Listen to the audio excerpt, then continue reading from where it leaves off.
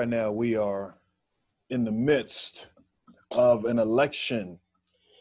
So we decided to do something a little bit different. I wanted to talk with one of my good buddies, Eric Patrick. Eric Patrick he started in DC doing comedy, and I know I'm starting abruptly, by the way. I'm just jumping in because he's about to log on in a second, but I just wanted to give you a background of what we wanted to do here. So Eric has been in the DC area. He started comedy here. We met at this comedy club called Wiseacres, and he's just one of my good buddies. And since then, he got a little bit of notoriety when he got on Real World, that Real World, no joke. And he came back to the city, came back to the DC area, doing stand-up here and there.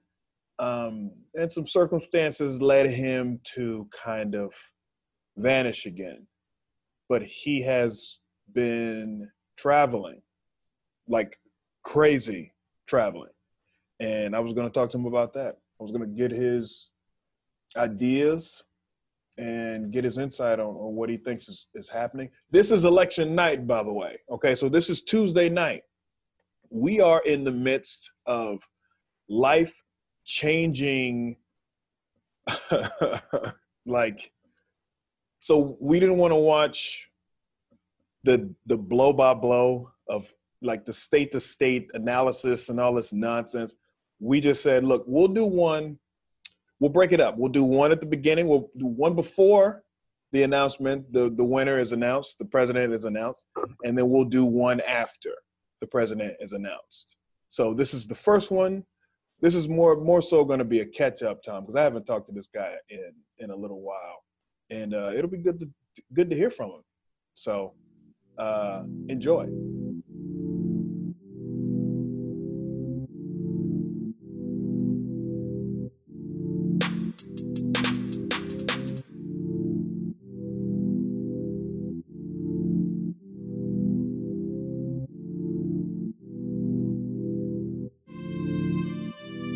I got you. I hear you now. Yeah. You hear me? I got you. Okay, straight. What's up, man? What's going on, dog? Oh, shit. It's good to see you, bro. Good to see you, man. I'm still alive, man. I know. I hear you, dog. It's gotta be terrifying. I would be scared to death right now, yo. That's true. I don't know how y'all do it, especially out here in the States. Every time I come home, I feel the weight of like survival. Really? Yeah. Like I be out when I'm out in the rest of the world, I'm just like walking around. I'll be in Mexico. People be like coming up to me at 2 a.m. So I don't give a fuck. Yeah. I come home and I'm worried when white ladies talk to me. It's just like, nah, don't. Dog, Are you parking here? Just like, oh no. You know it's bad when white women have a racial slur now. Like, yeah, they've taken over our like we the ones that's supposed to be offended when you call us a word, man. Yeah, like that's our shit. Yeah, and you know what's funny is it's still not even that offensive. Not at all. So they're still like they still get to feel the same like victimhood without being a victim, really. But, yeah, it is what it is. That's They've been trying to do that forever, man. Dog, how this could be an interesting night, man. Yeah, man. It's weird. Election night. Election night, man. I can't even believe it. So you know what's funny is right now I'm doing literally the opposite of what I told myself I was gonna do. Which is I was planning. I wanted to come home, vote, and then go right back to Mexico, right back to Oaxaca, where there's like no internet, where I won't know anything. I'm not going to let this like give me anxiety. And now I'm like, I'm about to talk to Tim about the election. Well, no, I mean, I wanted to kind of catch up, really. Yeah. But I was like, so the idea was, I guess it's interesting, or I thought it was interesting that you're coming here just to vote. Yeah. Like literally just to vote. You're a Virginia resident. Mm-hmm. You are from this area. First of all, I mean, I don't people need might to not know me. introduce you. People don't know me. I do a pre-roll though. So I do like Okay. a thing before where, we can just talk. Mm-hmm. But Okay, that's straight. I feel you. coming from outside of this, like Yeah. being in Yeah. Mexico, especially Mexico, which of all places is like, it's controversial because that's where the wall is supposed to be. Supposed to be. Supposed to be. Yeah. We know what. Yeah. We know what the deal is. We know what the bullshit is with that. Yeah. But so I didn't do your whole story. Oh yeah. Because we already know each other enough where exactly. we don't have to research each other. It's like if somebody said was like, "What's Tim doing?" It's like I know what Tim's doing. I mean, I might not know what he's doing today, but I know what Tim's up to until something else pops up. Yeah, but I saw your message, man. You hit me up on IG, and what was it, Saturday or whatever? Yeah, because I was in town, and I was like, you know why I hit you up? Because I'm tired of like coming in town, and like leaving town and being like, how come nobody talks to me? It's like, because no one knows you're home. Because nobody knows, man. Yeah. Like hit people up, let them know you're thinking about them. You know what I'm saying? Like stop being like coming at home, hanging out for a week and a half, and then leaving and being like, I don't have any friends back at home. Yeah, it's like, yes, you do. You need to hit people up. Yeah, if you hit us up, man, especially with Corona, man, we ain't paying, like, we ain't coming out. No, now, welcome to my world. Yeah. I mean, we barely doing shows, though. Like, I'm doing a show. Actually, I was going to tell you, I'm doing a show this Thursday if you want to stop by. It's at the Draft House in Arlington. Straight. That's where I'm like right up the street. It's right up the street, yeah. And I think it'll probably be somewhat of your demographic, so you might I'll let him know and see if he can put you up too if you want, but I'm down. I mean, I might be up there just ripping on notes because I got kind of lucky. I don't know how y'all are doing it. Have you been up? You say you haven't been up since March, right? Yeah, since March. I got up like twice in Mexico because I had this crazy dream. I had things good in Australia, man. Like, it's probably, as much as I love like being from DC, the truth is, like, and because you know me, but I've traveled all over. Like, I'll hop into a comedy scene and then hop out. It's not the best way to do comedy. It's like familiarize yourself with everybody for a year and then move. Like, people don't really, you don't leave any lasting impressions. But Sydney, Australia is probably like the scene that has embraced me more than any place I've ever been. I saw that. I saw that. I don't know what it is about. Maybe I'm getting a little better. Maybe Sydney just was like, hey, it's like a Black American dude. We don't have a lot of them. So either way, the two together, like it was a great, I kind of consider it like my home now. Like, it's like the spot where I would, if I wanted to work out material for like 3 or 4 months, I'd hope to like go to Sydney and like just like work out because I can get on. I got rooms there, and the scene is real cool. Everybody's nice. Okay, well let's go back. All right, let's go back to, so we met at Wiseacres Comedy Club. Yeah, we did. In Tyson's Corner. And I was like, who is this little pretty ass dude? That's what most people say. They still say that. And somehow you got on I saw you at the club, I saw you there, I saw you all over the spot. I was new, but I was working. Yeah, I was working the open mics. Yeah. And that's kind of when the scene was becoming like, you got the Virginia scene, and then you got the DC scene. Yeah. And it was kind of splitting up a little bit. It really was. As a person that was going all over, I would see you all over too, right? Mm-hmm. But of course, I was a little further in the game, but all of a sudden I hear like, hey, Eric is on The Real World. Yeah. And first of all, I was like, The Real World is still on TV? Like, that's how old I was at the time. The Real World was completely out of I think the last season I saw up to that point was when the black dude, I think they were in Philadelphia. You mean the one where the black dude smacks the girl, or the one? No, the black dude was gay. Oh, I think that was. I don't even know what season that was, but I think because it was there's not only there's a rich history of gay black men in the real world. They love, they like that, which is cool. Like we should be out there. But because there was on my season, the combining that's what it demographics really there. is. Yeah. It's not them. because they want to. It's not about trying to show black gay dudes. It's just like we need a gay guy and a black guy. We can really knock out two birds. Yeah, let's just meld that shit, dog. Yeah. And then 8 white people. Yeah, no, I was I can always tell when someone comes up to me and recognizes me from the real world, which believe it or not still happens. Not as much as it used to. But I'm always, whenever they say like, hey, we're on the real world, I'm like, you must be like 27. Yeah, man. Yeah, because I was on 10 years ago. And that's like the demographic, like 16 to 19. So you're probably right there. Yeah. And you're just like, yeah, that's usually the ones that remember. And I mean, it did exactly what I thought it was going to do. Yeah. Which was just because I was like 2 years in the open mic world. And I thought, man, if I do this, like, I probably can get some colleges. Yeah. You know, like, I don't have an hour, but I'll write an hour by then. No big deal. And that's exactly what happened. Yep. And then you got that, and then you were there. How long is the actual, like, are you record? Like, how are you? Because you went to New Orleans, right? It was like 6 months. Yeah, it was New Orleans. We were there for like 6 months. Yeah. And then it was on TV for like 6 months. And because they were, you know, the real world had been losing steam, but it was still a commodity. So there's still like 1.5 million people watching. Which MTV's like, that's dope enough, like whatever. Yeah, we'll take it. Yeah, we'll take 1.5 million people. But we were probably like one of the last seasons that was like on, and they weren't doing, there was like a time when they were churning out like 2 seasons a year. They were just like, the kids love it. Yeah. The kids, this is like peanut butter and jelly for the kids. Like keep making these real world episodes.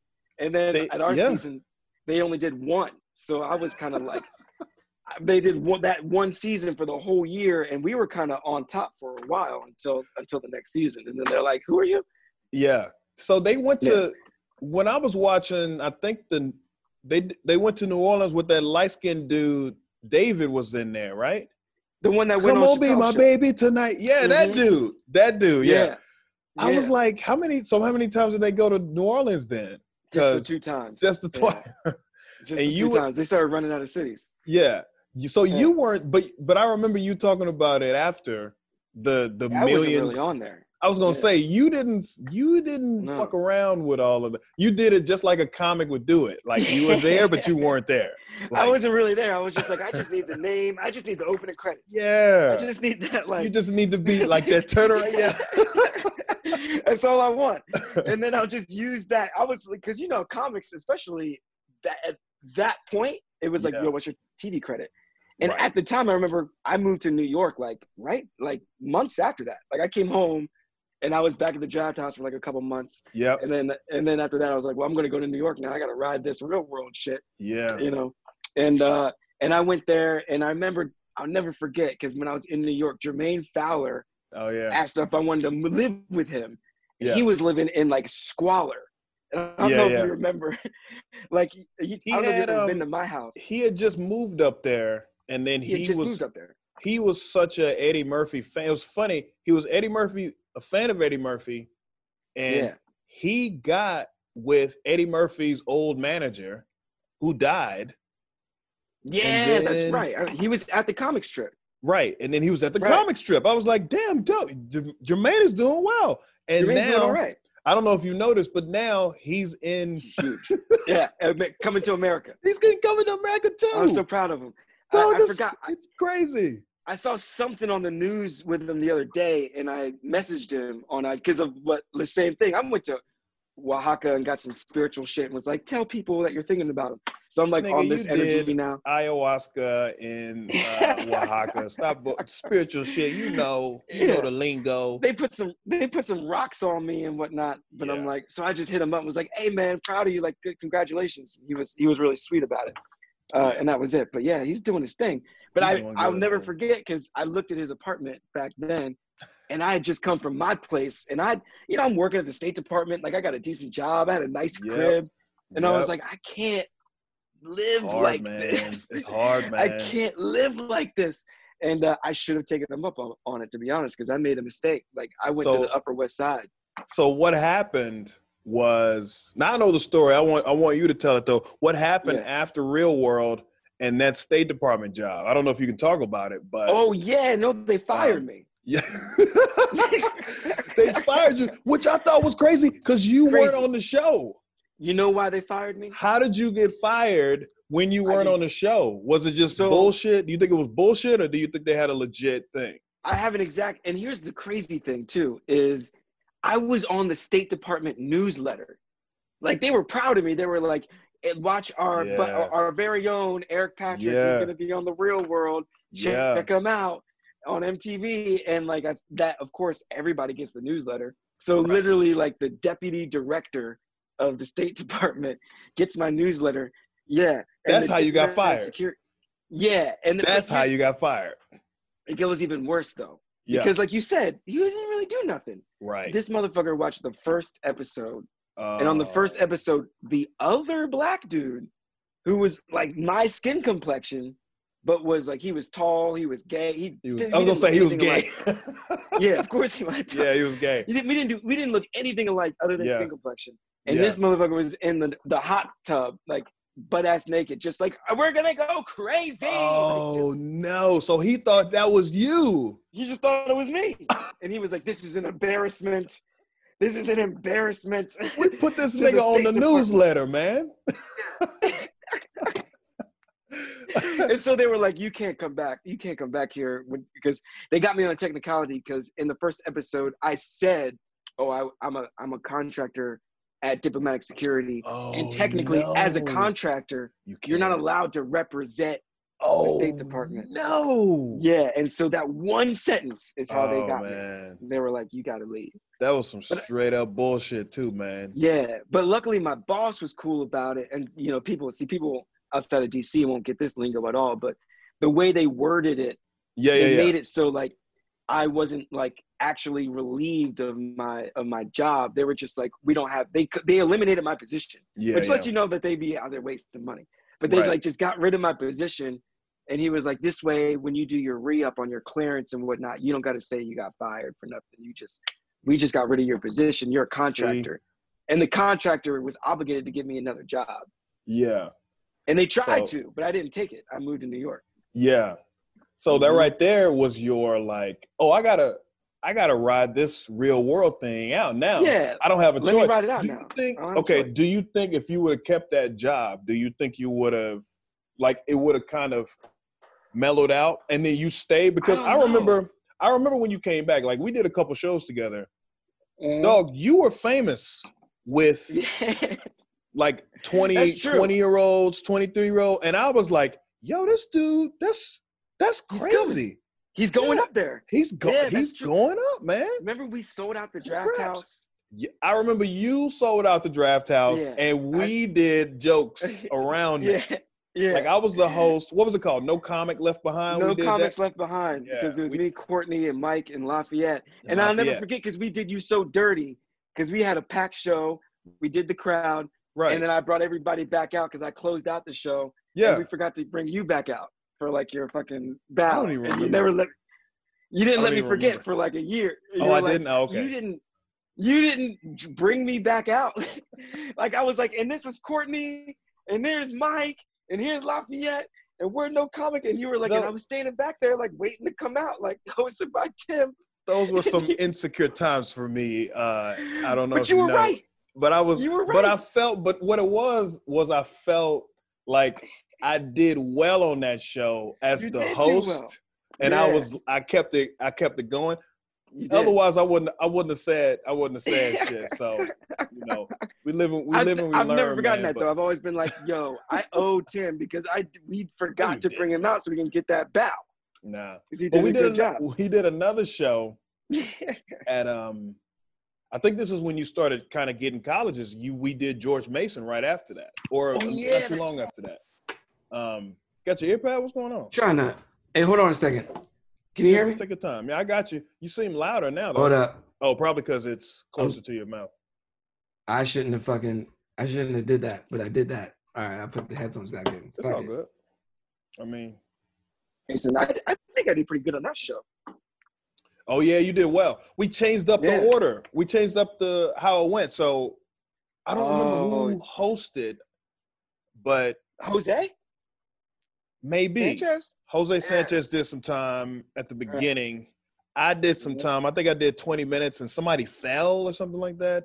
I did a Oh, lot of crowd work that show. Yeah. Yeah, who And fell? Because Courtney was on that show too. Might have been Courtney that fell. no, like somebody in the audience fell, like one of the students or something. But yeah, I think everybody did pretty good on that show. Tyler Richardson was on it. Yeah, I remember that show. But those were some fun times, man. Just kind of watching I even did GW too. Go around. We did GW. Which one was that one? Was that the one we did? That was like a show. No, we did George Mason. We did George Mason. Yeah, you're right. I did GW. Just kind of. I did GW on my own. Jose was on it, and Mike Eltringham was on it, and I just booked it, and like I mean, like hooked up some homies. Yeah, I was trying to see what you had to do after, because I knew you had this is me strategizing at the time. I was like, so what does he do after he gets next? Like, do people come to you, or did you start hitting people up? Because I remember there was a time there where you were like you were kind of in limbo in between the not the day job, but in between like getting bigger and figuring out how to grow from there, or like getting bigger and getting better. You know what I mean? Yeah. Because the problem was I went to New York, and I remember when I was in New Orleans, there were some comics who saw me in New Orleans who had just done the like we tried New York and now we're back journey, and then they were just like, yeah, you should go to New York and get beat up, like because I see what you got, and you should go to New York and get your ass kicked for a while. Nah, man. And so, and then I went to New York and got my ass kicked, like for real, like luckily because of the credit to my I got some luck and I got in at like the comic strip thanks to Jermaine, and I got like Broadway, which is just some random club in the middle of New York. But like I was able to get past it like a couple of spots, and it was mainly like the credit. But like I was doing all right. I was doing my thing, but I never like got that extra elevated. So like when they started doing guy code or whatever. Yeah. I remember that's what made me salty is like Russell Simmons. I did auditions at like for the Guy Code people, for the Russell Simmons people, and I would do okay in the crowds, but I never got any calls. And I remember just being like, yo, I have student loans. Yeah. Like I'm gonna be broke. You gotta help me out. And it just never happened. And then like I did that for like 18 months. Yeah. And I just started slowly going broke. I got kicked out of Bryson's apartment. Remember Bryson Turner? Yeah. Bryson Turner. I lived with Bryson. Okay. So the problem is like the first year I get there, I'm big because I saved up some money. I had a job. Jermaine offers me that apartment, and I'm like, nah, man, like y'all, this is gross. You had choices and shit. Yeah. Yeah, I'm getting colleges. You know what I mean? I'm like, I'll be all right. Yeah. And then fast forward to year 2, and I was doing warm up, and I was getting paid, but all I could do was like, because I was still living, I had moved to Bed-Stuy with Bryson, and I was substitute teaching to make money. I was doing warm up for the show called Father Albert. I was just talking about this. Oh my God. Yeah, Graham Norton and Father Albert. I did warm up for both of those because I had a manager. Yeah. Yeah. And everything was, but I was just struggling. And then I had like a panic attack because Mike Vecchione, this comic. Yeah, I know Mike. Yeah. Mike? Yeah. So I was doing the strip, and I was just like, yo, I'm about to default on my student loans because all I can pay for is my cell phone and my rent. And that's it. Like, I got no other money. And he was like, just now? Yeah. You just now defaulting? Mike Vecchione looked at me, and he was like, oh, the student loans never go away. Yeah. And that shit stuck in my brain for like weeks. Yep. Just weeks. I was like, man, I don't want to be like 50 years old, like chasing spots and still in debt at 50. Like, no never way. Ends, man. I'm looking at Mike, and Mike's a good comic. Like, he was way better than me. Yeah. So the fact that he's talking about like being in debt, I was like, yo, I don't think I want that. Like, So then I decided to take this job in the Dominican Republic. Your contractor brain kicked in, and you was like, "Look, man, let me get this money so I can go ahead and get these. A comedy will be there. Comedy will be there. But I gotta let me go make this money. It was a year-long contract. I was like, I will be in the DR for a year. I'm gonna come back, and then I'm gonna do it with like some money in my pocket. I'm gonna get some headshots. I think you took a headshot for me that you wouldn't take money for. We did. We went around Clarendon. Yeah, we I tried to pay you. You wouldn't take my money because I had like money. Yeah, and you were like, no. But I remember you going, man. I remember you going. So you started on the overseas thing. Yeah. In the Dominican Republic. First of all, that right there temporary. That's a pristine, like a great way to start. Like you didn't rough it. No. You was like, let me find the baddest bitches. Not only that, but to the good island. You know what was weird for me was like looking like other people, like looking like the rest of the country. That's what I was gonna say too. You look like they probably Dominican. Look close, yeah.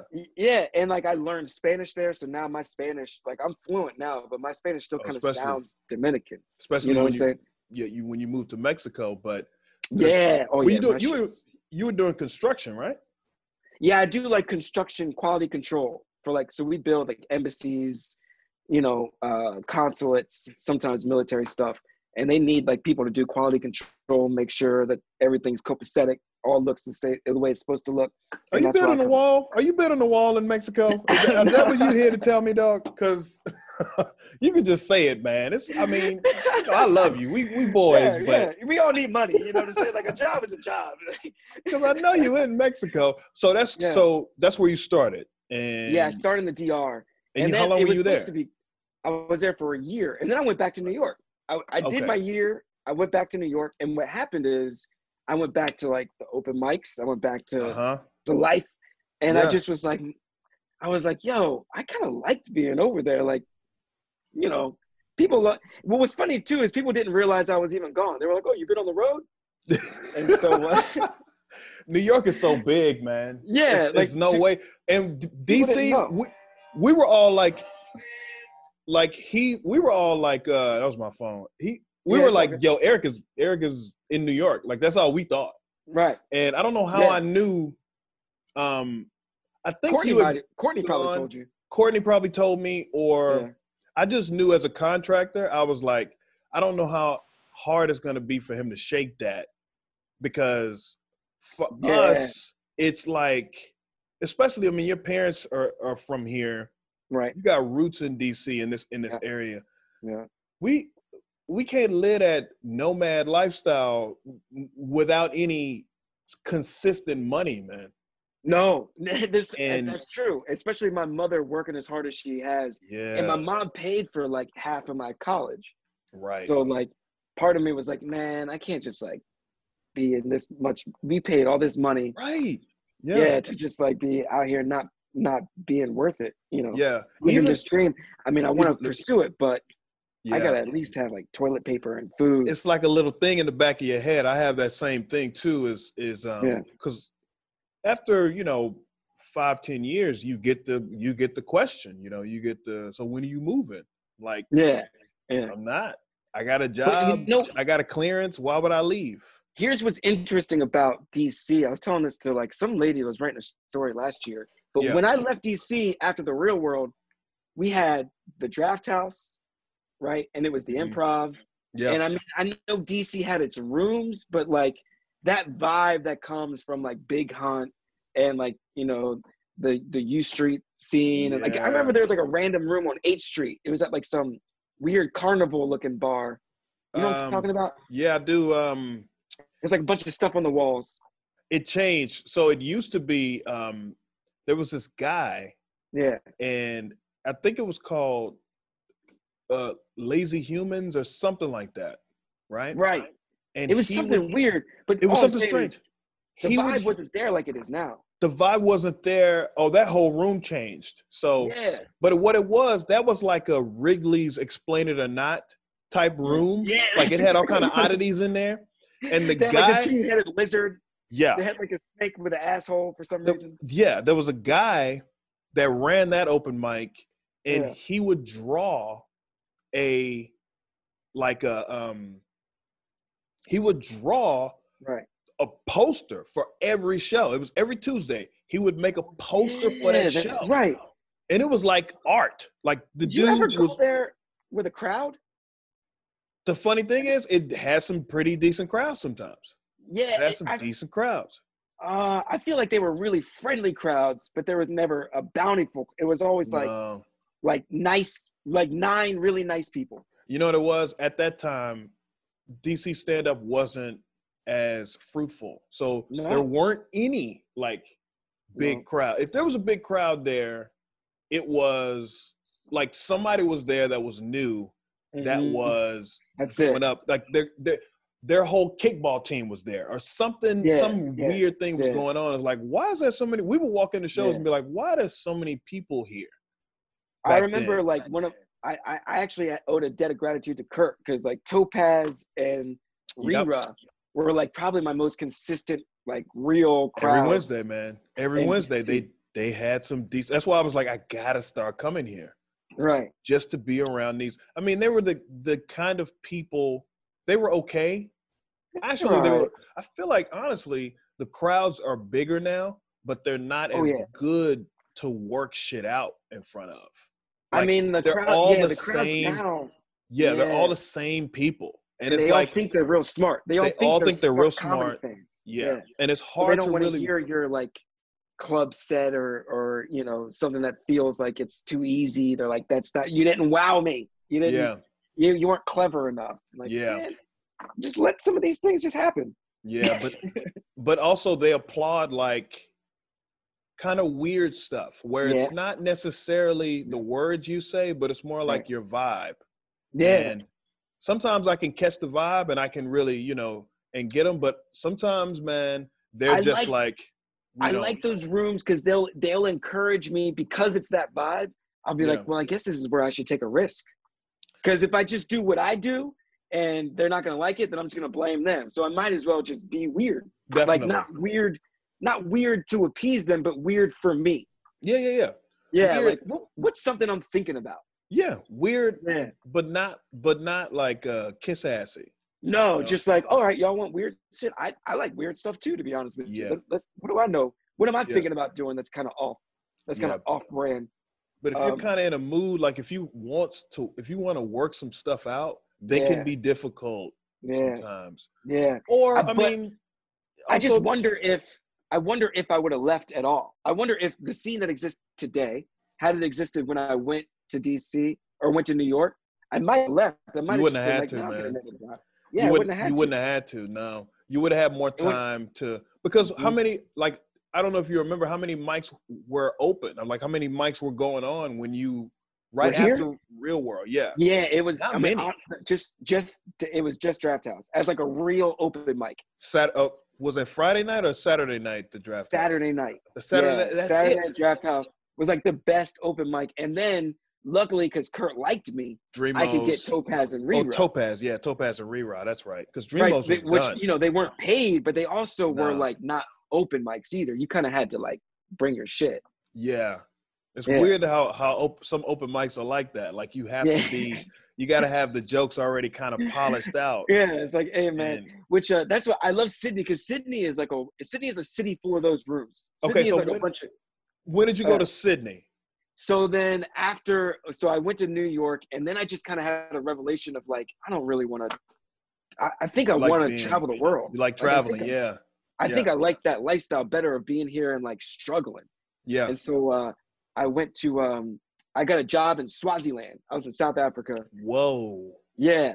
And I like learned a little bit of Zulu, and I was doing some comedy in Johannesburg. Not a bunch, but a little bit. Yeah. But not enough to like be in the scene. Yeah. And then I went to Brussels, then I went to Saudi Arabia, then I went to London, and that's when I started back up. So all of that, I say Saudi Arabia, Brussels, South Africa, those are all like a year in each place. Damn. Yeah. And were you going off of their thing? Were they like, okay, you'll do a year here and then you'll do a year here? Or were you waiting on jobs to come up and reapplying? Yeah, those are all like year-long contracts. Yeah. So they're all like, I'm doing my little government construction job, and you just sign on for a year, and then at the end of your year, you can do whatever. You're like a free agent again. You know what I'm saying? You're just a private contractor. Yeah. So you were go ahead. Well, like once I did Saudi Arabia, I remember I was having a talk with somebody, and they were like, we just talked about our past, and I had said, "Oh, I used to do comedy," and that shit hurt when I said it out Yeah, loud. you felt it. Because Yeah. I had done Brussels and I'd done Johannesburg and to the DR, and I really hadn't gotten on stage Damn. for like that 3-year period, 3.5 years.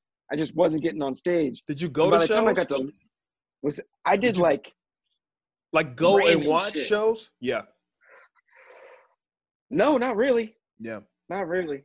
I went to go watch like Louis C.K. a couple of times in London and, you know, whatever, but that, not really.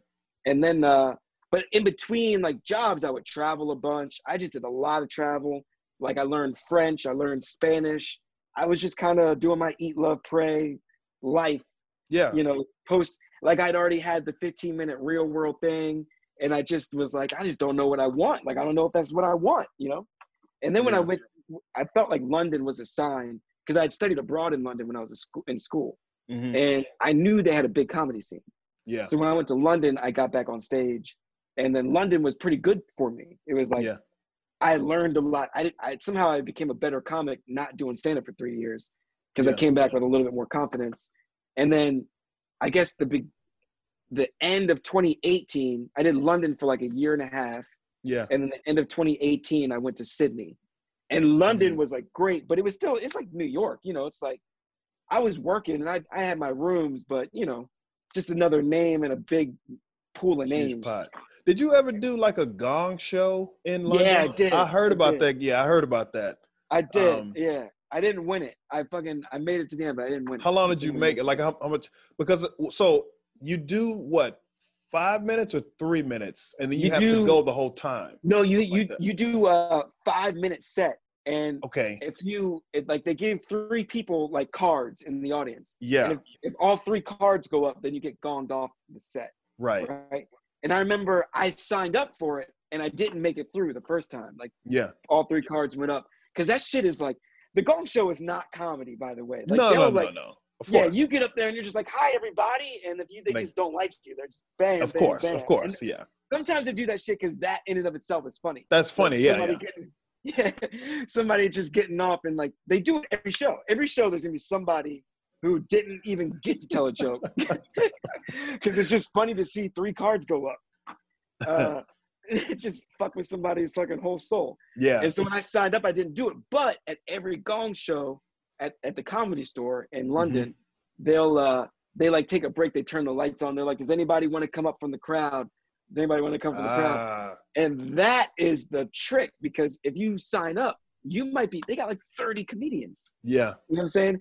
And I was number 26 when I went up.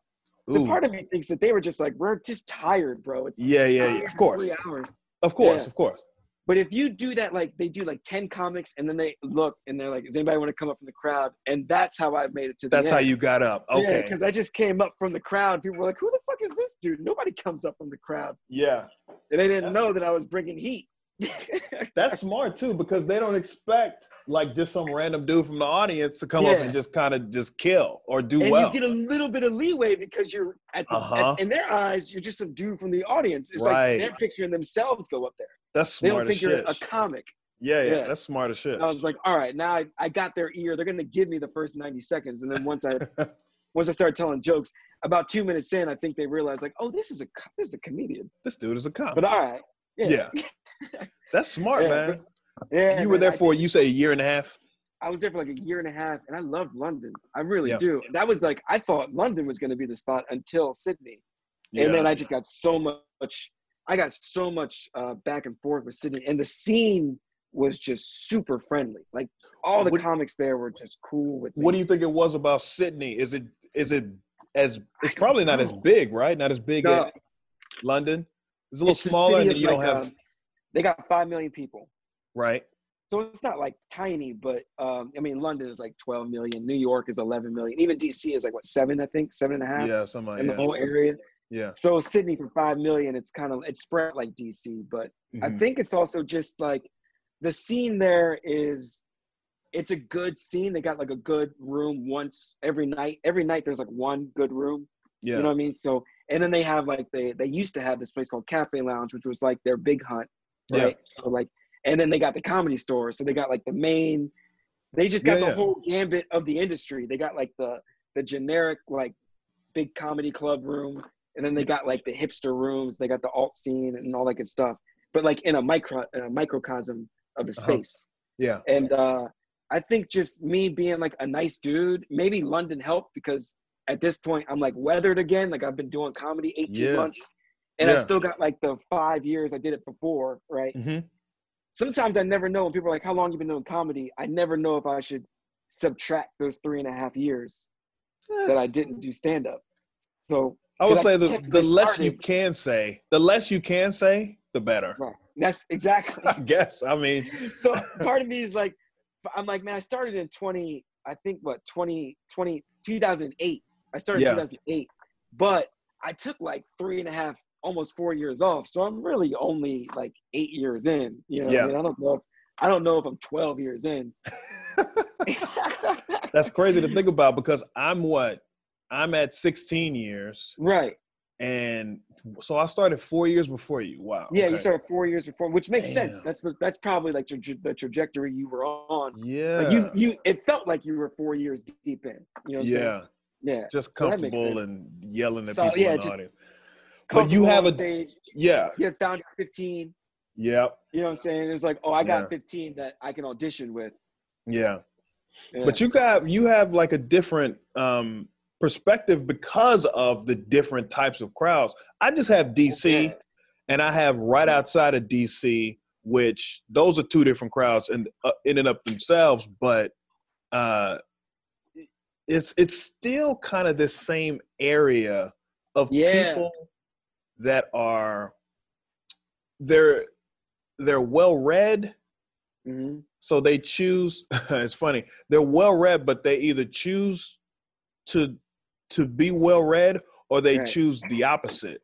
Like that's it's a funny thing to be outside of DC and people are like Calvert County, Maryland, like Prince Anne County. Yeah. Like as soon as you get past Montgomery County, you're going south. Because my mother has a lake house in Lusby, Maryland. Okay. And it's funny how I forget what road that is. You go down, but if you go down Route 4, Route 2, something like that, and you pass that beltway on that side of the bridge. And man, you just Trump forget signs. Yeah, forget Trump about. Trucks. I mean, what's funny about those audiences too is that they have families. Those are the jokes that they laugh at. They laugh at relationship stuff. They laugh at. So I had to figure out how to do those crowds. Right. But it's crazy because it's a different lifestyle, but they're not that far away. No, you know that's the funny thing. It's a completely they still shopping different... at Harris Teeter just like you are. Yep. Mm-hmm. They were shocked when the free cookies went away too. Yeah. They got apple butter at that Harris Teeter though. Yeah. They got apple butter and apple butter in DC, nigga. Right. They got no black Santas outside. No, they don't fuck with the politically correct. What are you talking about? You know what I realized, because I used to be, so after I did London and then Sydney, I was real self-conscious about coming back here and getting on stage, because it's not like I'm a complete stranger. Like I still have a network of people here, you know, like you, Lafayette, Jose. Because you put me on Big Hunt with Big Hunt. Remember that? Mm-hmm. Yeah. You put me on. That was when I got back from London. We met up and you put me on there. Yeah. And in my head, I'm just like, man, like I've been doing jokes in England. Like, is this even gonna work? Am I gonna suck? Like, I don't want people to see me come back and be like, yo, Eric sucks. And what I learned is when you do it overseas a bunch and come back here, like when you do it like over there, you got to be able to relate. Like, and so you're naturally gonna be doing some relatable stuff, and it just doesn't really matter, you know. And it's already politically correct, even. So Sydney's like a perfect breeding ground to like come to DC, and like all those jokes work. When I did it last year, I did Hayward's show, and I did Big Hunt. Lafayette was helping me out. And like it was great. The shows were like, I was like, damn, I'm back, baby. Yeah. DC is a fun town. It can be. It's just you got to learn. It's funny. You just got to learn the rules, right? You can't say anything that is the R word, the F word, like anything like that. They automatically they clam up. Yeah, and it's just lucky. Those are the rules here. It's hilarious. I'm lucky that because you know me personally. Yeah, That's that's just not not your where. thing. Yeah, neither is it is yours. That's just not. I'm not in private calling people the F word or, talking like that in the general, especially That's the with my thing. brother. I am. So it was hard for me to. I be doing. I don't hate nobody. Dog, I do that, but I do it to Great be name. funny though. I do it Yeah. on purpose. Like when I'm walking, I'll Yeah. walk in like that little back area of Big Hunt, and I'll call them that, and it's just a funny thing because it's so ridiculous. Like it's Especially, so ridiculous because I mean that's how I grew up, but just to say that now on stage, to find the excuse to say it, you sound ridiculous when you say that word. You do. It's like, you sound like Louis. Like when Louis broke his back to say the N-word with that Huckleberry Finn joke. Yeah. Which, by the way, was a great joke. It's a good joke, but you can tell it's like you sat there for however long you sat there, probably days, trying to figure out how you can get away with saying the N-word. Yeah. That's all you did. You didn't care about the joke. You just wanted to get away with saying it. No. And that's what turns you off a little bit, although it's a good joke. It's a good joke. And it's not even just simple words, man. It's a vibe. Once again, it comes back to the vibe. So if I talk about I'll get not in trouble, but I'll get a little bit of pushback if I'm talking about a woman and I'm talking about her looks. Like immediately people go like especially with the crowd. Especially with the crowd. What's funny is a lot of the crowd in there is a lot of women. I don't say, and that's the thing, I don't say female anymore because if you say female now, then people go like, I don't even know why, but I'm like, all right, I don't like female no more. Okay. Another comic put me onto that. I think Erin Jackson told me to stop saying that a long time ago. Did she say why? She never said why. She was just like, female sounds tacky. Like, just say woman. She like why? said that. But what's the word? Right. What's the? It's like you. It's not like. I think she said that it sounds like a piece of meat or something, like an animal. She was like, we don't say male like like that. We always say men. She's like, you say female sounds like. At least I'm paraphrasing, by the way. This is not. No, it's fine. Erin, I love Erin, but I'm not saying it. Yeah. I'm still not gonna say it. Yeah, when you say female, it sounds like you're talking to me like I'm an animal, like like a female dog, like a female. Yeah, okay. Like it's lesser than. Like I'd rather just be a woman. That's a person. A woman, yeah. You don't say woman dog. Yeah. Erin, by the way, Erin is a no, you don't say female. You say bitch usually. No, I'm joking. You say but yeah, I remember when it first started, like you can't say female anymore. Erin, by the way, Erin Jackson is on the new season of They Ready. So that's coming out, I think, next year. What's it called? They Ready on Netflix with show that Tiffany Haddish produced. Yeah. Oh, that's good. She's one of the 6, one of the 5 or 6. Erin, dude. I love seeing like the ones I root for. You know what I mean? Yeah. Like when you see the ones you root for. DC folk. DC folk. I love rooting for DC people, man. Erin Jackson, Seaton, Rory Scovel. Did you watch Rory's show? I did watch Rory's show. Yeah, on YouTube. Yeah, it was great.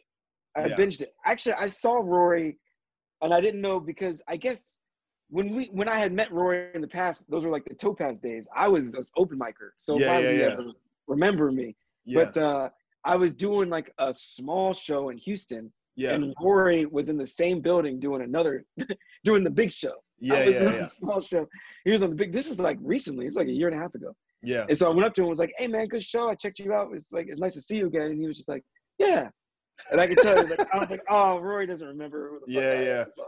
You should have told him, "Yeah, man, I'm friends with Tim. I didn't want to do all that because I was like, I'm not gonna force it. Like, if he doesn't remember me off of just like, the DC thing, then like, don't worry about it. Don't even worry about it." Rory's one of those dudes, man. So he's not from DC, but he's from Aaron, right? He's from I think she's from Jersey. She's from Rory's from South Carolina, and but he's very like. Are you with the? He's not tribal. What's the word like? Right. Oh, you're with the. Oh, you know the. Okay. Yeah. You're like, cool. You get a little bit of legitimacy when you have a shared like bond or connection. You know what I mean? Like had I told Rory like, oh, I know Ryan Connor, like me and Ryan are friends, he might have been like, oh, you're friends with, and he would have did that, like the thing you're talking about. But again, I was like, it's all good, man. I'm not like I got a flight in the morning too, so Yeah. it's all good. I just wanted to come and say good show. Yeah. Don't worry, I was hoping you remember me, but it ain't no big deal. Yeah. Especially as long as I've been out, because other than like the people who like really know me, you know, like I'm kind of like I'm a ghost in the DC scene. People, folklore maybe. Yeah, it's like a weird thing, man. When you pop in, you know, I know you, and the scene has changed. Yeah. Like I'm gotten to the point where I see people around, and I'm like, I don't know who you are, bruh. Like, and they follow me on Instagram Dude, and stuff, and I'm like, I don't know who you are, dog. Despite the fact that you helped me out 2 years ago, Lafayette had to help me out again last year. And it was like I had to prove myself all over again to a whole new group of comics. Yeah. And even though I know I got it now, there's still a little bit of me that's like, man, I hope I don't fuck up. Like I hope I don't want to. It's like a first impression all over again. If it's still, I mean, not if it's still around, but if it's as viable as it was before all of this, you know, before the pandemic or whatever, then I think we all gonna have to prove some shit when we come back, man. I think we all we're gonna be bumped down a little bit. Bro, I had this wild dream of doing stand-up in Spanish. I don't even know where that came from. I have this like 10-year plan now of like trying to be like Eddie Izzard on the low. You know what I mean? Right, like, right. If I can do like 20 minutes in Spanish, 20 minutes in French, like polished, good, like really doing it, then that's like a marketable skill. Like they don't got like Kevin Hart's all over the world, but Kevin Hart can't speak Spanish because you know the way I do stand up or French. Yeah, you know what I mean. Like maybe with my American perspective, I can go over there and speak their language and like hit on some things. You know what I'm saying? As a black dude doing that, that would be cool.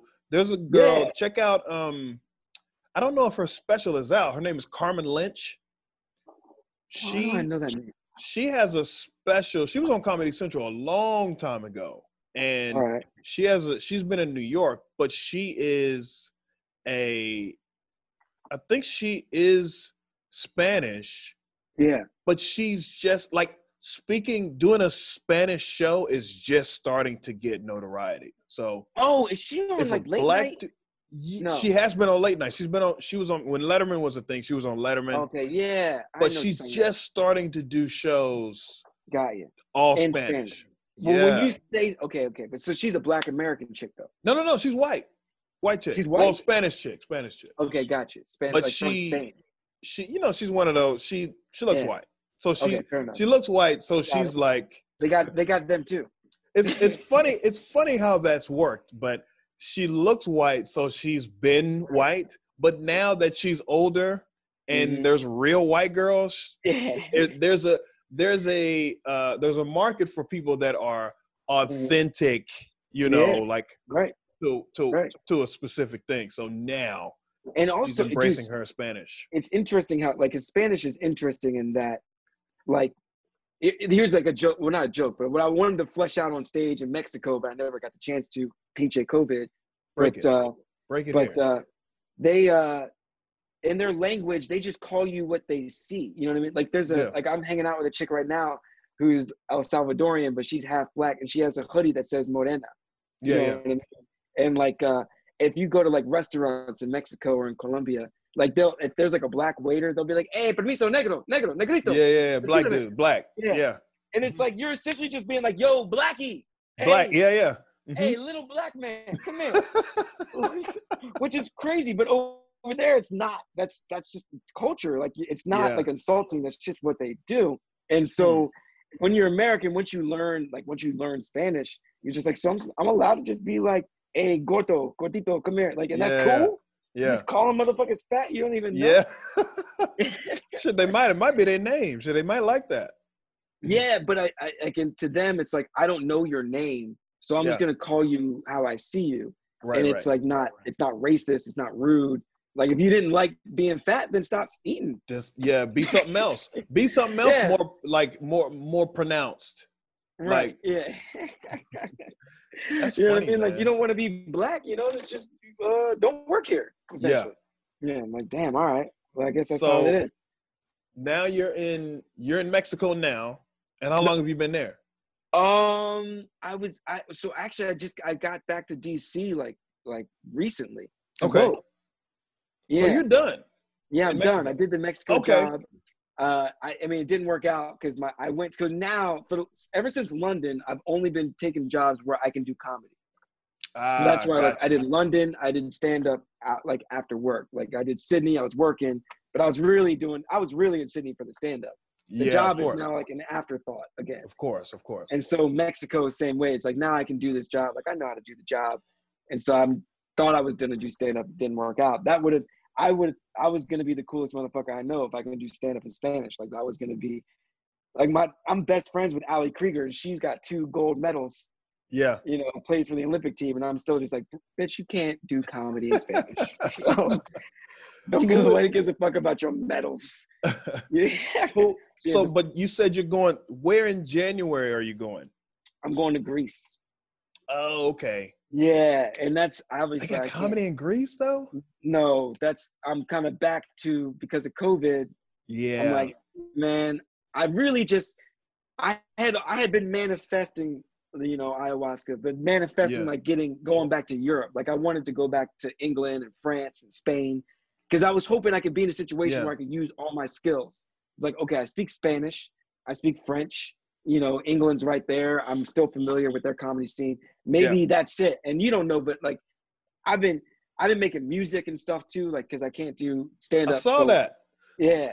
You have a looper, right? I do like what is it? RP 55. The RC 505. RC 505. Yeah. Now there's a guy. It's kind of like a Reggie Watts type of thing where you play. You know, you play the music. Everything goes into the actual system, and then you hit a pad that records it. Right. And you create different. There's a guy now. I'm sure you've seen him. Mark Rebier. I haven't seen him. He has that. That's how I know it is because I saw him using it. The same looper. It's same looper. It's a very simple setup. He just has the looper. Right. He has like his laptop with different sounds. And on his mixer, he has a mixer too with a piano. Right. And he has a drum pad on that piano too. So see, my setup is more instrument based. But what were you saying? Like a guitar and just straight. You just plug straight into the thing. Yeah. I plug straight into the looper. Yeah. Guitar, microphone, and I have guitar, microphone, and 2 drum pads. Yeah. He's got the same. He's got the thing, except all of the instruments are they're all electronic. So is he doing stand up? He's doing music.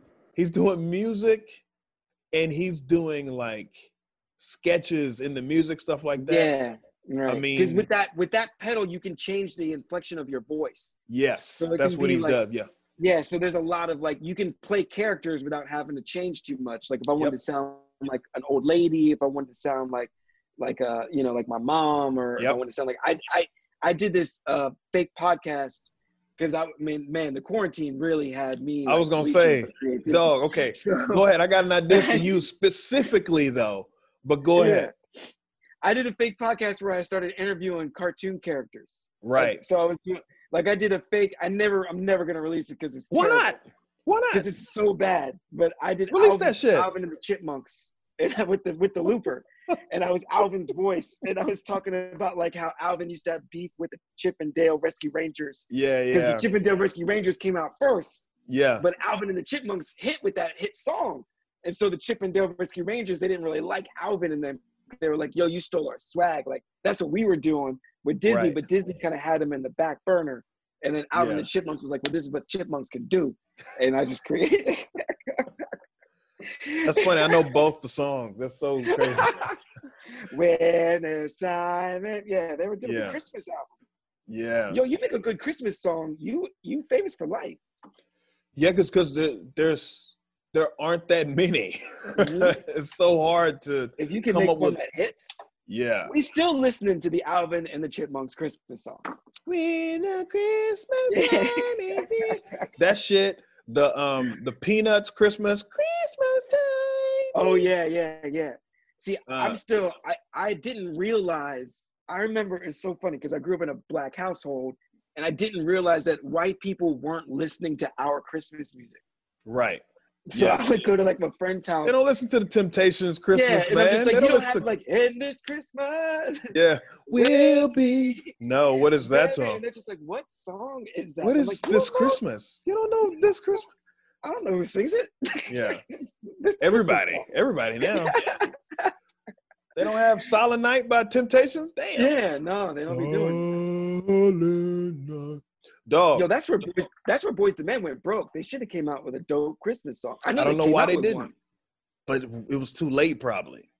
Maybe they would have I mean, been fine. That's all. They all do that shit. What's his name has a Soul Music Child has a Christmas album, like Oh, did. or Music Yo, Soul did you Child. My see bad. that, Music Soul when Child. did you realize that Players Anthem was a Christmas song? Did you know right away? You're a little Hold older up. than me. You might know. Players Anthem by who? By Outkast.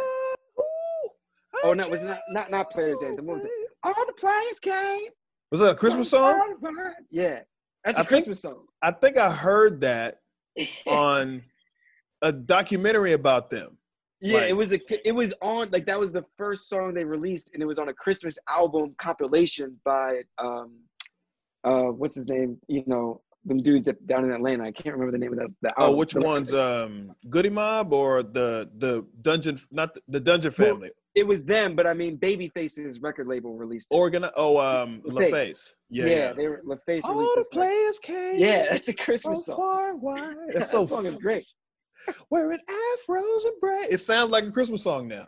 Yeah, I guess it does. That's One so of the funny, man. one of the hardest songs of Ever. Southern playalistic Dude, brother, Cadillac music. The Ringer just did the top 50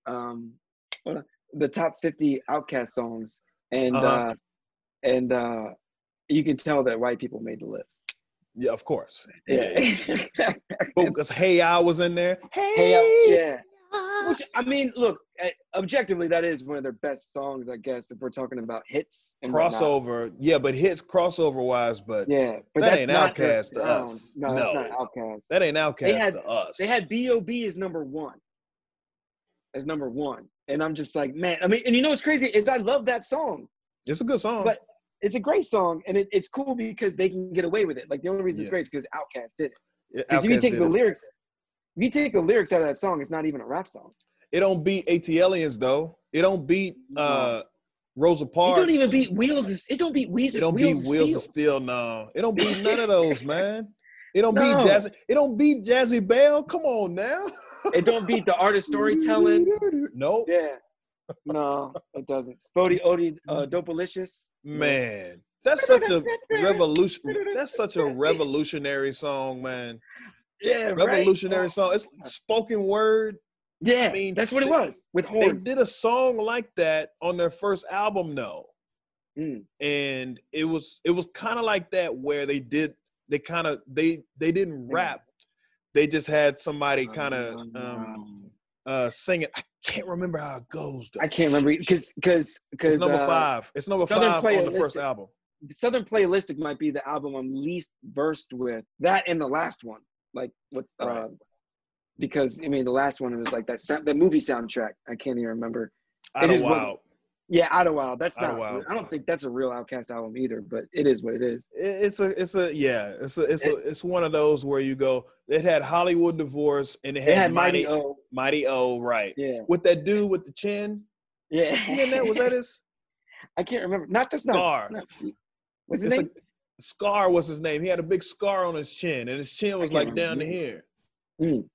Was that But, I him? mean, they had a couple, so I don't know if he was on it. I never even watched any of the videos on that one. I think I probably watched Hollywood Divorce, the music video for I that. definitely didn't see the movie.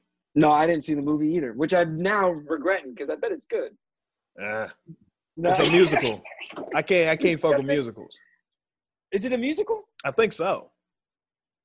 Terrence Howard is in it. Okay, yeah, it's a musical. Before he lost his mind. Yeah. Has he lost his mind? Oh, he's fucking nuts now. Out there? Yo, I used to think Yeah. that because of the eyes, if I could do a good Terrence Howard, that might be a good impression for me. Yeah, it would have been, But I don't but know. not now. All you got to do is say crazy shit now. Look say up crazy Terrence shit? Howard crazy, and there's an Okay. interview he did where he was talking about the stars and the moon and shit like that. Just I don't know his inflection either. Can you sound like Terrence Howard? I don't really No, know man. what are his tells? I can do Terrence Howard from, remember The Best Man, the black people's like favorite movie of Yeah. 2001. Yeah.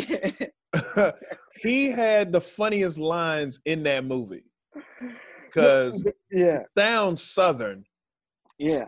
but he was just like, he was supposed to be like a Southern, pimpish Right. type dude. He Why was do they just keep thinking holding him word. him? Man, they is it because remember The Wood? Yeah. The Wood and The Best Man are like the same movie, right? No, The No? Wood Okay. was about the three friends, and then they went Yeah. into the past. Okay. Nobody was getting married? Somebody was getting married though. All right. I just was But- wondering if that was like the Armageddon and the the other joint. What? Deep Impact. Remember Armageddon Deep Impact came out at the same time? Oh, yeah. I was like, didn't The Wood and Best Man come out like the same summer? And I felt Probably. like we were just watching the same movie. For some reason, I think Best Man was better because Yeah, they could have been the same thing because Tay Diggs was in both. Oh, okay, probably not. Although it's still, I mean, he's a working man. Yeah, Yo, not anymore, but he was. Here's the best example of two Americas recently. There's this white chick I'm friends with, Yeah, and she was in South Carolina. She was like, for Halloween, my family's dressing up like the Dead Presidents characters, and I was like, the movie Dead Presidents? And she was like, yeah, remember in the movie when they rob, they're dressed up like dead presidents? And I was like, oh, that's wild that like a white suburban family is gonna dress up like dead presidents. And you already know what I'm talking about. It's like dead presidents. Yeah. Then she showed me the pictures, and it was the dead presidents from Point Break. Yeah. When they robbed the banks. And then I was like, that is not, I thought you were talking about. Yeah. And so then I showed her what I thought she was talking about. And then she said, oh, I think that would be inappropriate, like dress up like that. Yeah. And I was like, you're still dressed up like bank robbers. They're doing the same shit. Yeah. That was a wild movie, though. That President was dope. That President was dope, man. Yeah, man. Kind of got weak at the end, man. A lot of his movie, lot of, what's his name? Lorenz Tate. A lot of Lorenz Tate movies get stale at the end of them. Is that just me? I kind of do. I wonder if it's like, like there's part of you that doesn't really care what happens to Lorenz Tate. No, it's kind of like there's parts in it where you go, that was a cool part. That was a cool part. All right, now the rest of this shit can go to hell. Yeah, like I don't care. How come y'all never wrote the ending? Yeah, what happened with the ending? Yeah, what happened? Love Jones? Yeah, because even at the end of Dead Presidents, they kind of all just like. What happened? He went to prison? Yeah, he goes to prison. The drug addict does drugs. Yeah. And then he went to prison. Chris Tucker dies. Chris Tucker just dies. The girl died. Like they dressed up as dead president, like in the white. Oh, and they were hiding in the trash. They both died. Both of them. I can't even think of any other Lorenz Tate movies, and he's been in everything. Whatchamacallit? The Inkwell. I can't remember that one.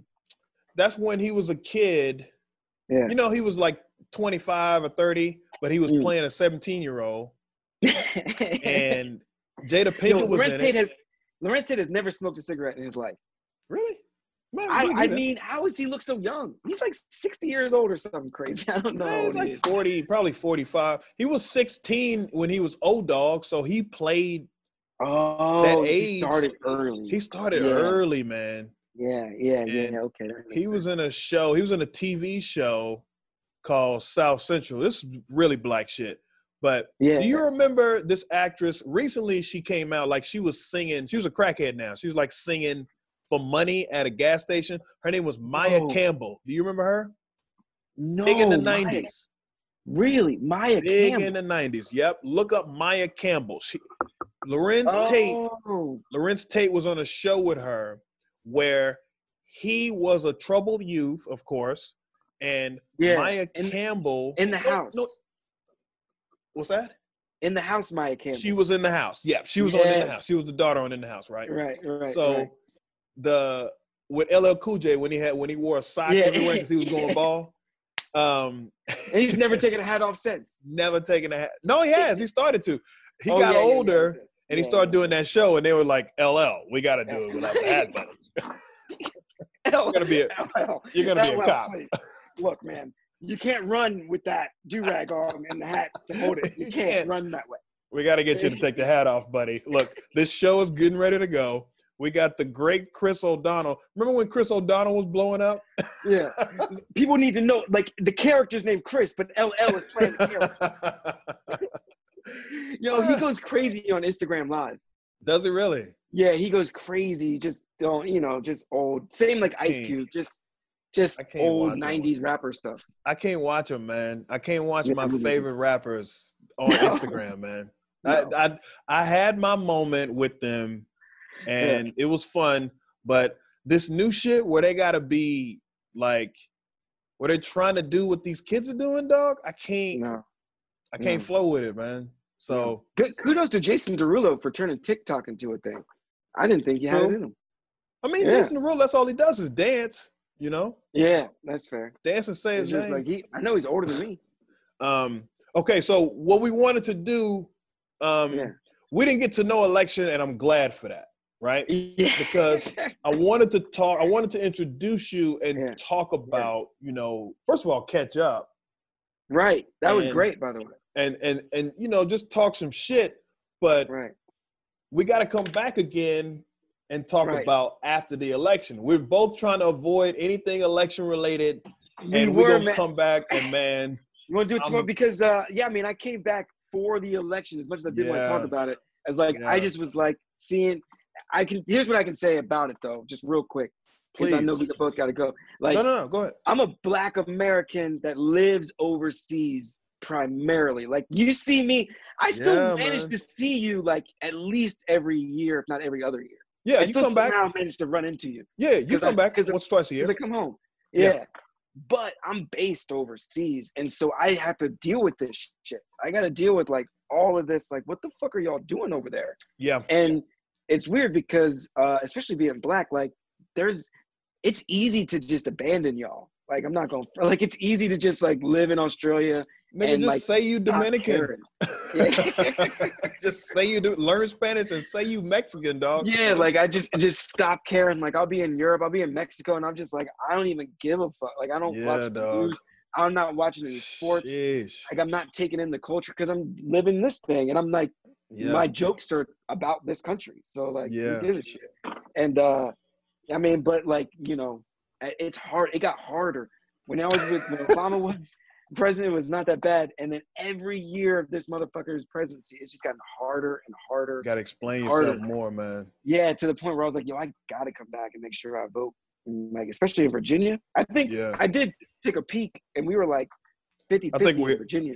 I think we already we're called Biden won Virginia, I think, at this point, from what I heard. Yeah. But it's funny because, like you said, every year you have to learn new words every year. Like you had to learn the Spanish word for confifi.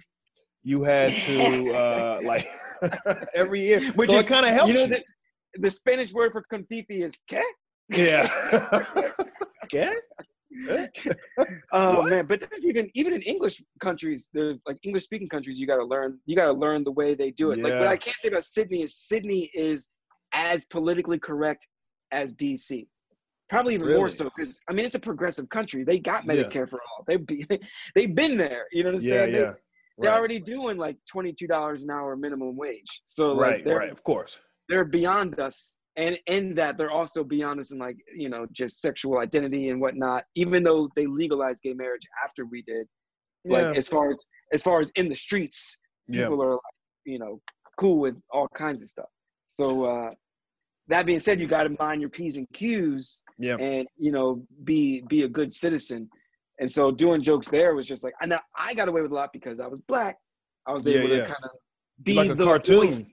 Yeah, I was able to be the voice that they think. Yeah. You know what I mean? Mm-hmm. And maybe that was like the void I was filling for them. But nonetheless, it's still a good training ground for like just for London and New York and DC, because it's like, okay, if these jokes work in Sydney, they can work anywhere because they got a little bit of a like, hey, don't cross the line about them. You know what I mean? Yeah, it's kind of their nature. Damn. Yeah, man. That's interesting, man. So that's kind of why I wanted to have you on. Yeah, dude. Oh man, And, I've been talking Black. You know, I volunteered for Black Beyond Borders. No. Like Go this- ahead. What's the like? What It's is that? it's a nonprofit organization because I studied abroad when I was in college, Yeah. and they approached me and was like, "Hey, can you talk on this like Young Black Travelers Summit?" It's for, I mean, you talk about my target audience. That's exactly who Yeah. should hear what I got to say. It's like young Black students, entrepreneurs who just want to know what it's like to live overseas, like as a Black American. Like, well, dude, I'm near fucking. There you go. Yeah. I'm the perfect. source. Yeah. Yeah. And so I talked on that, and then I just got involved with them for a bunch of other stuff. Like we're trying to do a virtual study abroad program for high school kids, and you know, trying to connect these dots. And I just was explaining to them how it is to be like a Black American overseas. It's interesting, you know, especially in Australia. You go to spots where they don't see Black people. They always think you're a rapper, or an athlete. They don't even think that you can like be just out there for work. Yeah. You know what I mean? Like I go to restaurants, and if I don't tell somebody I'm a comedian, they're like, "So what are you doing here? Are you like on vacation? Yeah. What are you Are you filming a rap video?" Yeah. Like, nah, man, I work in construction. Sheesh. Yeah. All So right. it's like we got to be out there spreading our own, you know, as much as I love our culture, and like I love that you go to Japan and they know all the words to 99 Problems and 21 Savage and all that good stuff. Hip-hop. But then, you know, it's good for them to see just two motherfuckers that like work in graphic design, you know what I mean? That happen to be Black too, you know what I mean? It's like we're more than that. Yeah. So I've been over there. I love it, man. As much as I love being American, there's something about being overseas that makes me feel like, oh, okay, like this is what it's like. This is where I thrive. Yeah. Probably because you ain't got to worry about Karens and shit. Yeah.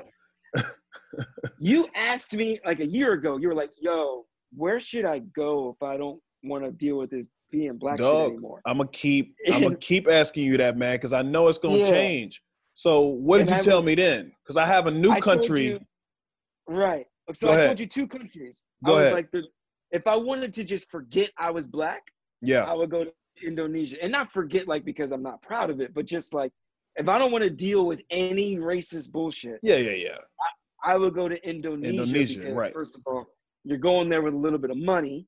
So the customer service is good. It's cheap. They don't like, they got to think about the Chinese. They're not even worried about us. Nice. Black Americans. Okay. Yeah. Like you're cool. You're Gucci. You know, you just go there and live life and everything is cool. Right. But my favorite place is probably Southern France. Even though France. Really? Yeah. Even though France has to deal with their own, you know, targeting when it comes to like, especially the Muslims, like the Turkish and the Moroccans, like they get it, you know, they get it. And Black Africans, you know, like Nigeria, the Cote d'Ivoire, the Senegalese, they all like complain about police, you know, just police attention, police brutality too. But, you know, it's more just like they're more likely to get stopped. They're more likely to get frisked. They're more likely to have to deal with cops. Yeah, but they ain't got no guns, so they not just shooting them on the street. Yeah, not necessarily. Yeah. And I mean, there's still something about France that I think the racism in Europe is more nuanced. Yeah. So while it does exist, there's like an extra step to it. They're not like, I don't like this Black person. They're like, these fucking Nigerians won't stop setting up shop. They make it more specific. Yeah. And I'm like, all right, man. I mean, the Nigerians do be doing that though. So okay. Dog. Okay. So my new spot is New Zealand. Oh, New Zealand's great, man. And I knew it was the prime minister. The prime minister is cool, but they just got a new one, didn't they? So they had one. She got rid of guns. They had a shooting. Yeah. And she was like, I was there. What that? We just get rid of guns. Well, I'm doing that's not even. You're doing English. That's not even, that's English. Yeah. That's I need English, to travel. I need to travel. Yeah. The Aussies are more like, mate, look, mate, if you're going to have guns, right? If you're going to have guns, you don't want to, it's not time right now. You're shooting it. You don't want guns. All over in the streets. That's a bunch of hullabaloo. That's what that is. It's a bunch of fucking she was just like, doesn't it make sense to get rid of guns? And everybody was like, yeah. Let's get rid of them. And they got rid of them. And then Nope. they did. Not here. Yeah. Nope, not Dude, here. no, here's some good shit about New Zealand, man. They are the best. They handle white guilt better than anybody in the world. Better than anybody. Go on. So, like, for instance, they know what they did was wrong. Like the Cook Yeah. Islands, they just know. They're not Right. pretending. They don't have, like, I had to deal with my Australian friends about this, and it was wild because there's this thing called the bread myth, which I call it the bread myth. The But, bread like, myth? The bread myth. They Okay. teach these motherfuckers in school that all those, it was a penal colony. So all these prisoners got sent to Australia. Right. And if you did the time, you could get a little piece of land and maybe you can get a second chance at life. Right. And like they teach Australians now, like most of the prisoners, they like stole bread or they got caught stealing sheep. And these weren't like hard. These were just, the English didn't like Irish and Scots. So that's what it is. And I'm just like, you think it costs $2,000 to get to Australia today from LA? Yeah. You think that they were shipping people 9 months in a boat, all that money because they stole bread? Yeah. No, murderers and rapists. Like, that's what it is. Bread thieves didn't come to Australia and then commit genocide on a bunch of different Aboriginal people. That's not a bread thief thing to do. That's a murderer thing to do. Yeah. To murder. You're whitewashing history. Yeah. And they're consistent. Yeah, you know what I mean? Like, but in New Zealand, they are just straight up like, look, this is Aboriginal land. This is Māori land. We did that. It's messed up. And then like on the news, they say like good morning and marawaku or whatever the word is. I forget. They do a haka in the morning before. Yeah. They do like a shimmy. Yeah, man. It looks just like the Thriller dance. You remember that? Yeah. You know that. But they do a really good job, and New Zealand's a good choice. That's actually a great choice. That's what I think too. I think it's pretty strong. But I think they have, if I'm not mistaken, they just elected a indigenous person as their prime minister. If I'm not mistaken, I could be wrong, and I usually am. But they just elected someone. If not prime minister, then some like head of state, like some type of I'll have to look it up again. But you might be right. We can look it up. Yeah. Yeah. Because I don't see them getting rid of now that you mentioned it, like their old prime minister. Yeah, I don't see them getting rid of. She's an international superstar because of just her amazingness. Yeah. Remember, did you see her in the earthquake? No. She did there was an earthquake and she was like she was doing her daily COVID response conference or whatever. Uh-huh. And then the earthquake happened and she was like, a little bit of a shake here, a little bit of a shake, just give it a second. And like waited. And then like shit was falling and she was like, all right, we're good. And then like goes back and just like, what? This chick is nerves of steel. Yeah, man. Like she's got it. She's good. It was like a 5.8 Richter scale earthquake. It's just like, Trump would have been all over. He wouldn't have been on TV. First of all, he wouldn't have been on TV. Yeah. Like, but no, you don't work at the White House anymore? No. So I left the first year of Obama, man. I left in 2011. Oh, all right. Was that the first year? It may have been like the second or third. Oh yeah, shit. It was it was 2 or 3 years in. I always said 1 year. Right. So I think maybe I handled a year and a half, 2 years, and I was like, I got to get the fuck up out of here, dog. So, well, no, he got elected in 2008. He started in 2009, and then I left in 2011. So, yeah, it was about 2 years, man. But yeah, I've been gone since. I've just been contracted, man. Just, but I got friends there. I got friends there that are, dodging COVID. Yeah, they dodging COVID in the White House, bruh. It's like of all the places, man. And I talked to this guy. He's a good friend of mine, and he said, "Man, it's a lot different now, and shit is not." No, the vibe is it's a top-down vibe. No, it starts at the top. It's a bullshit vibe, man. It's complete. It's complete. Like gutting of the just the climate of the White House, man. Just this this place where you go where you're like, yo, I can mess this up. Right. And you go to somebody's house and it's super clean, so you don't want to mess nothing up. Yeah. No, I know what you mean. That's the vibe it used to have, man. Those are the houses where you're like, where do I put this? I just ate off this plate. Where does it? Because it clearly does not go. Yeah. You just put it in the sink, baby. Yeah. And like, okay. Okay. Well, the sink is clean, so I don't want to be the first one to put nothing dirty in the sink.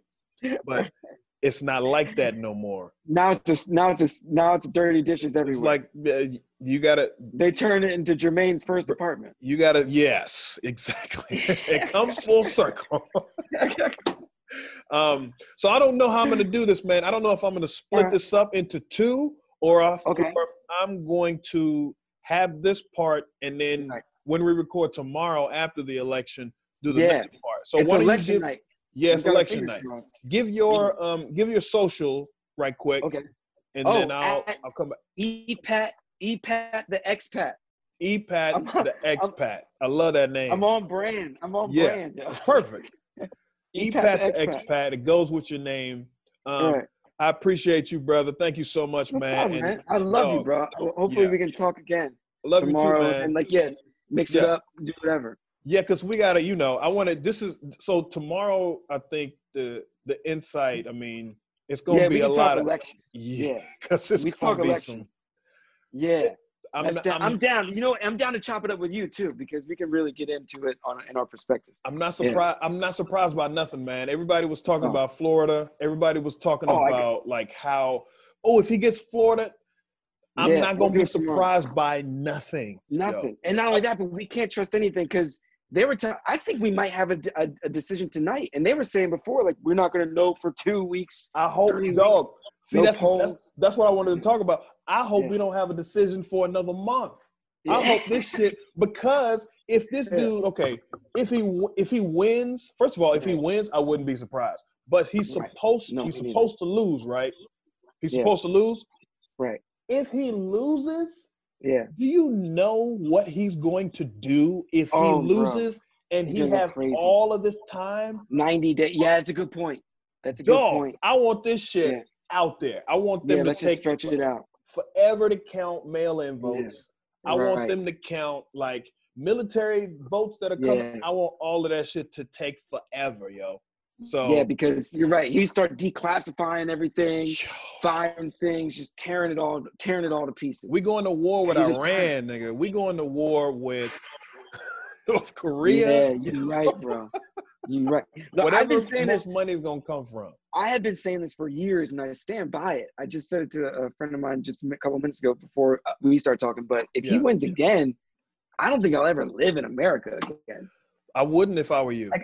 I'm already used to. I'm accustomed to being overseas, but I've always thought I'm gonna come back eventually. But if he wins again, like it's it. Like I don't care what happens in 10, 15 years. Like I'm at the age where I gotta put down a root somewhere. Dog, and, you could probably start getting your family to go with you. Yeah, it'll be safer for y'all. Harriet Tubman up in this bitch. Fuck up out of here. I'm moving to New Zealand, man. I'm telling you. They coming. They're coming. Tim. They come. Come with me. Yeah. Come with me, Tim.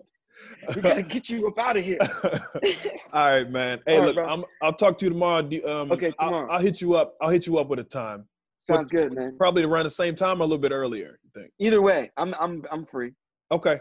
All right, brother. Yeah. I'll talk to you tomorrow. All right, bro. See you. Man. All right. And that was Eric Patrick, one of my guys, a good friend of mine. World traveler, like I said, Globetrotter. Check him out, EPAT, the expat on Instagram. That's where I follow him. That's where I see a lot of his sets from overseas. So you can check him out too. We're coming back tomorrow after the election to talk about what happened and just to chop it up again, talking that shit. Thank you all for listening.